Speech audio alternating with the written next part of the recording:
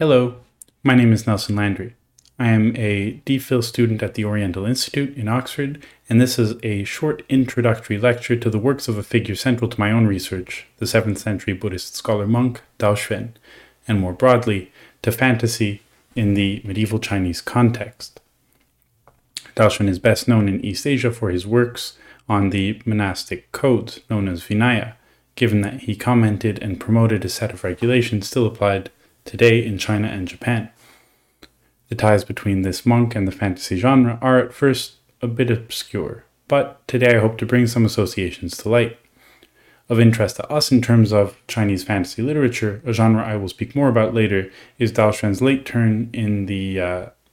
his late turn to the compilation of narratives related to the fantastic, called Buddhist Miracle Tales.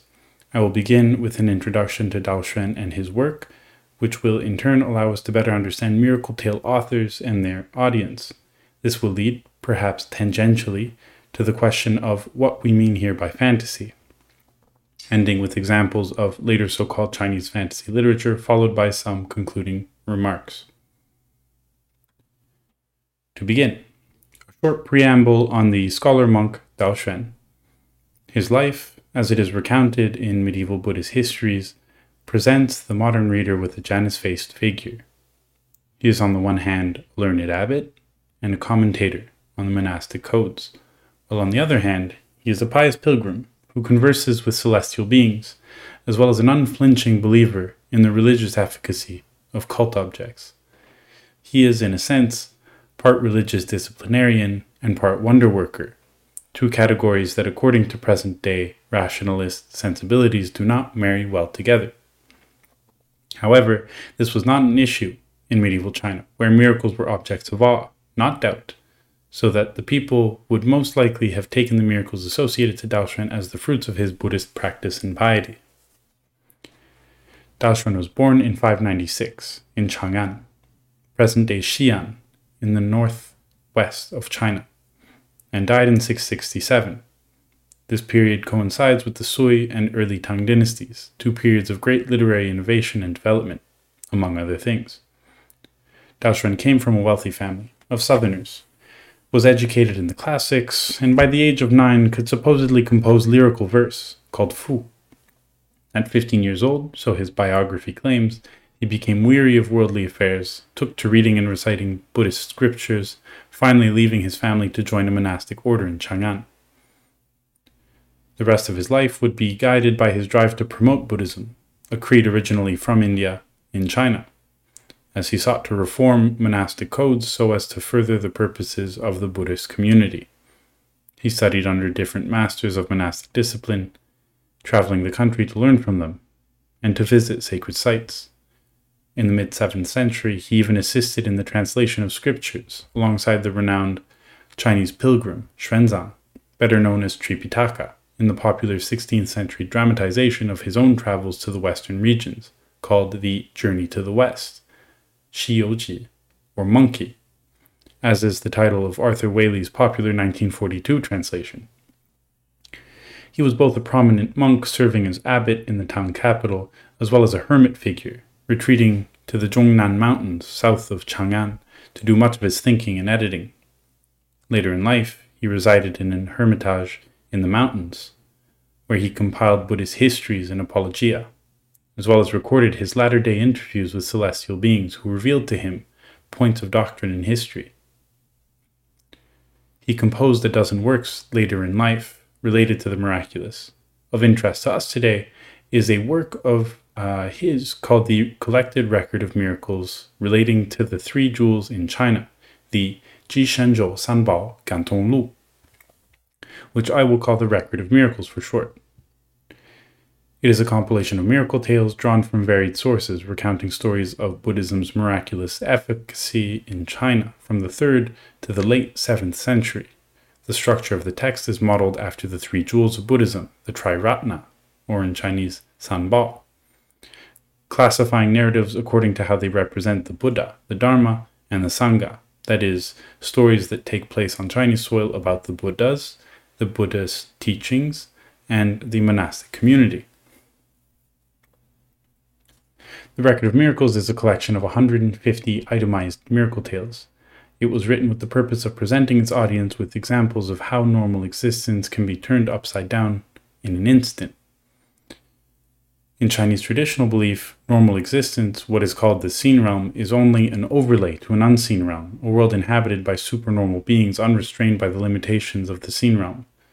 The Record of Miracles was therefore a collection of tales recounting how supernormal and extraordinary events were caused by Buddhist agents, be they monks, relics, images, pagodas, or scriptures. These narratives include visits to the Buddhist hell realms, usually the result of a premature death, after which the protagonist returns to his body with renewed religious zeal. There are tales of miracles produced by Buddhist images, such as moving, walking, and sometimes flying.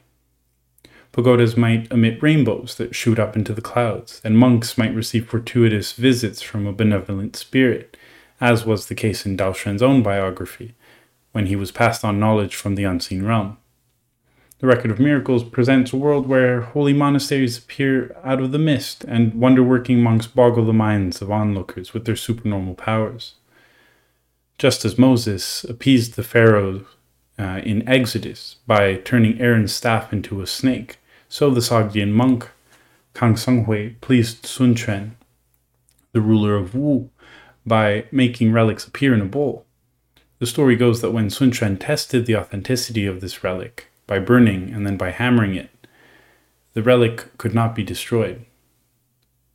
The Record of Miracles states that he was impressed by this miraculous object, and therefore Sun Quan would have established one of the first monastic communities in southern China at the Jianchu Monastery. The story continues with Sun Hao, the grandson of Sun Quan and the last tyrannical ruler of Wu, who would have tested Kang Songhui's relic, which, as before, was left unaffected. Sun Hao, ever the irreverent heretic, would later have taken a holy image of the Buddha to place it in the latrine. On the Buddha's birthday, instead of offering the image the customary ablutions, he wished the Buddha many happy returns and urinated on it. His privates immediately began to swell and burn, so that he became very ill. Only when one of Sun Quan's servants recommended that he clean the image and present it with proper offerings did the swelling stop. Now, in this story, we note themes common throughout all miracle tales. The miraculous power of cult objects, that is, the indestructible relics, the ties between monastics and royalty, Kang Songhui and his private interviews with the Wu rulers, and karmic retribution, Sun Hao suffering after his improper behavior towards the Buddha image. Daoshuan's selection of texts also represent certain tropes that would later translate to other non-Buddhist genres, such as the prosaic tales of anomalies, Zhiguai, and the more elaborate Tang Dynasty tales, the Tang Dynasty tales of the strange, the Chuanqi. Literary tropes, such as visits to Buddhist hells in tandem with return from death stories, would become common narratives borrowed by Chinese authors in the Tang and beyond. Karmic retribution, for example, is a constant in Chinese literature. Another example is how Buddhist monks or nuns and their association to wonder working still appear as wonder workers in Chinese fiction to this day. Just as the records of the Western regions, the Datang Shiyuji by Xuanzang that I mentioned before, would later become the basis for one of the four great classics of Chinese literature, Journey to the West, the Shi You Ji. So the tales that Daoshuan compiled would become the source of inspiration of fantasy authors for centuries to come. At this point, it is essential to note that Daoshuan was not a fantasy author, and that miracle tales were not an early form of fantasy fiction. They were, if anything, proto-fantasy, and that in content only. I mention Daoshuan and these tales because his compilations and the tales themselves would greatly influence later fictional works. Fantasy did not develop the same in China as it did in the West. In Western literature, the supernatural, or the supernormal, and the fantastic, as their association with the term fantasy suggests, are conceived mainly from the angle of creative perception. the projection of the author's vision, rather than from that of the reality represented. According to Tsetan Todorov, the supernatural and the fantastic may be differentiated according to the reader's perception, as well as the author's perception. Underlying the supernatural is a belief in its reality, and if the reader accepts it as real, then it is based in belief and not considered fantasy. The miracle tale was not trying to entertain or baffle its readers. As Glenn Dudbridge, the late Shaw professor of Chinese at Oxford, said about these tales, it is a literature of record, not a fantasy and creative fiction. In fact, during the early Tang, the concept of fiction did not yet exist, and the act of writing was, to a certain extent, always done for the purpose of recording perceived fact. Unlike other early anomaly accounts, or the Tang tales of the strange, which were secular in their outlook, miracle tales were genuinely believed by practitioners to be records of confirming evidence, proofs, signs, or else of responses validating their beliefs. Fiction, however, became an acceptable literary practice during the Tang dynasty. As a matter of fact, one of the earliest examples of Chinese fiction is the linked verse on the stone tripod by Han Yu, a 9th century high official who famously petitioned against the imperial support of Buddhism. The highly traditionalist ancient text, or Guwen movement of the Tang also, contrary to what one might expect from a conservative literary movement, pushed away from literature of fact and began to touch on fiction and fantasy. This continued throughout the Tang, and as many of these Buddhist miracle tales were weaved into longer, more elaborate narratives. These were no longer the histories recorded by pious monks, but the whimsical jottings of literati and retired officials.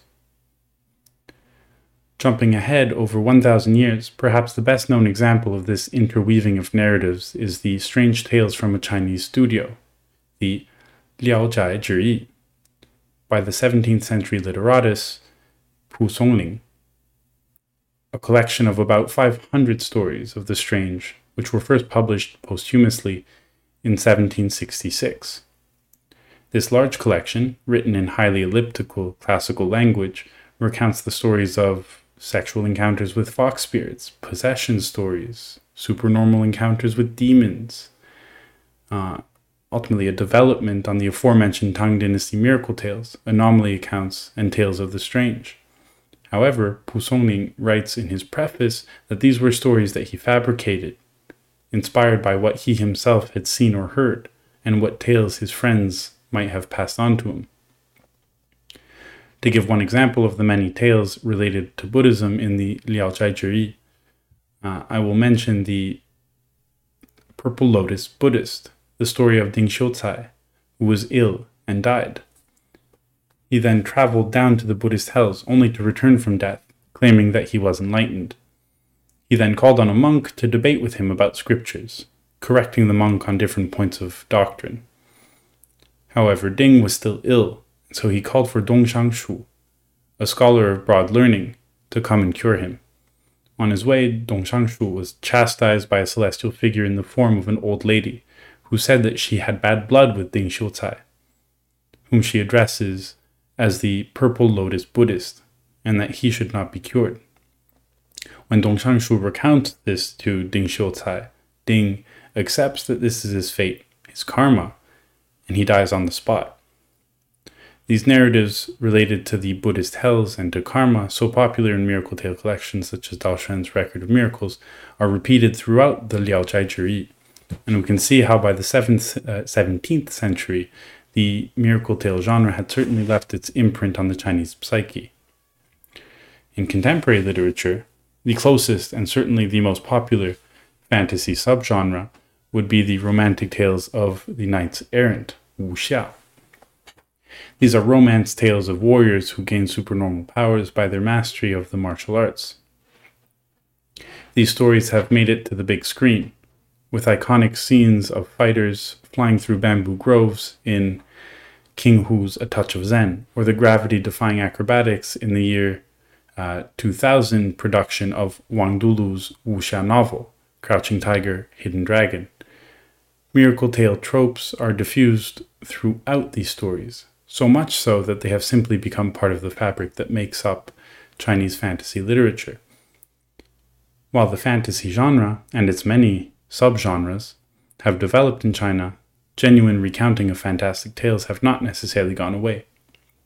For example, the Chinese language press, both in the Midland and in Hong Kong, regularly recount extraordinary phenomena, sometimes human, sometimes not. To mention only one instance, in August 2004, the Hong Kong press provided a description of a man discovered in a remote part of the Chinese countryside, whose entire body was densely covered in hair.